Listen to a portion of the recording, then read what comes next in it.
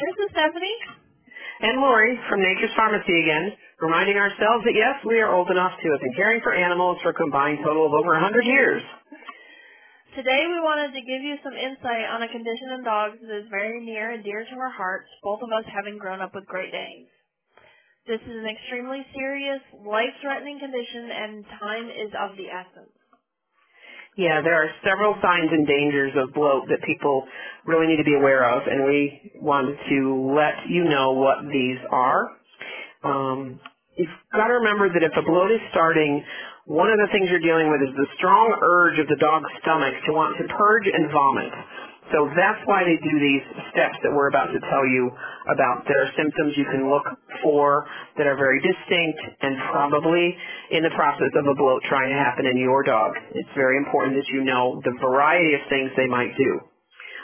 One of the things initially, I think, Stephanie, that we see, and she and I both have experience in our own dogs bloating through the years. Before we got into probiotics, which helps immensely reduce the chance of bloat, our families had Great Danes, and we went through these bloats, and they are scary, and it is important that you know the steps. So you're going to see things, initial steps in a pre-bloat, as we call it, licking, drooling, pacing. Maybe the dog's going to wake you up in the night like they need to go out to the bathroom. Around the house, if you notice they're still in the house and you haven't gone outside with the dog, you're going to see them trying to eat shoestrings, pillow fringe, house plants, carpet fibers, anything they can get a hold of that can trigger a gag reflex and empty their stomach.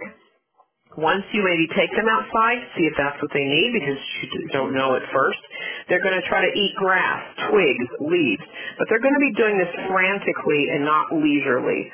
They are going to be swallowing as much and as fast as possible. This is not a wander and nibble on greens. This is a frantic consuming action. They may then be able to start to try to throw up. You might see some vomiting trying to happen. That is great. You're going to see foamy vomit, slimy vomit, maybe bright yellow foam. These can also be things you might see before you even took the dog outdoors. You might see in the house they've thrown up. Foam, yellow foam, slime. Those are all signs of a possible pre-bloat situation. A very good giveaway is their stomach is enlarged. That means you're further along in the bloat than you think you are. So that is very important. Is there anything else, Stephanie, that you want to add that you've seen in your experience in talking to customers? No, I mean, the whole anxiety level of the dog tends to go up. Sometimes they're just pacing because it's uncomfortable for them to sit down or, lay down. They just have that look of, oh my God, what's going on? And that's a good point. They are in pain. When this process is starting, their stomach is getting distended, gas is backing up, they are in pain. So you're going to see that in their expression.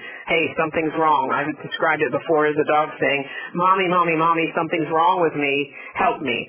So it is very important to listen to these symptoms, and us giving you some of these specific ones that we've heard from customers and we've seen our own dogs do are so critical to listen to and pay attention to.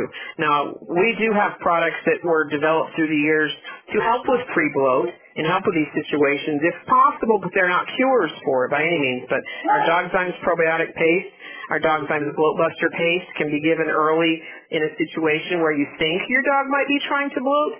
But either way, even if you have to give these things, it is a good idea to call that vet and get in the car with that dog as soon as possible.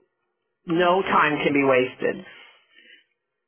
We've talked before about how important it is. This is life-threatening, and time is of the essence. Every minute counts. Absolutely.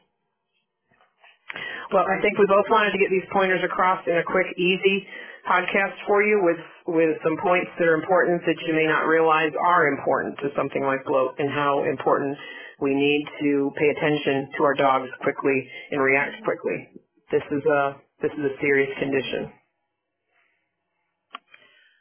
All right. I think that's it for today. All right. Thanks. Have a great day. You too.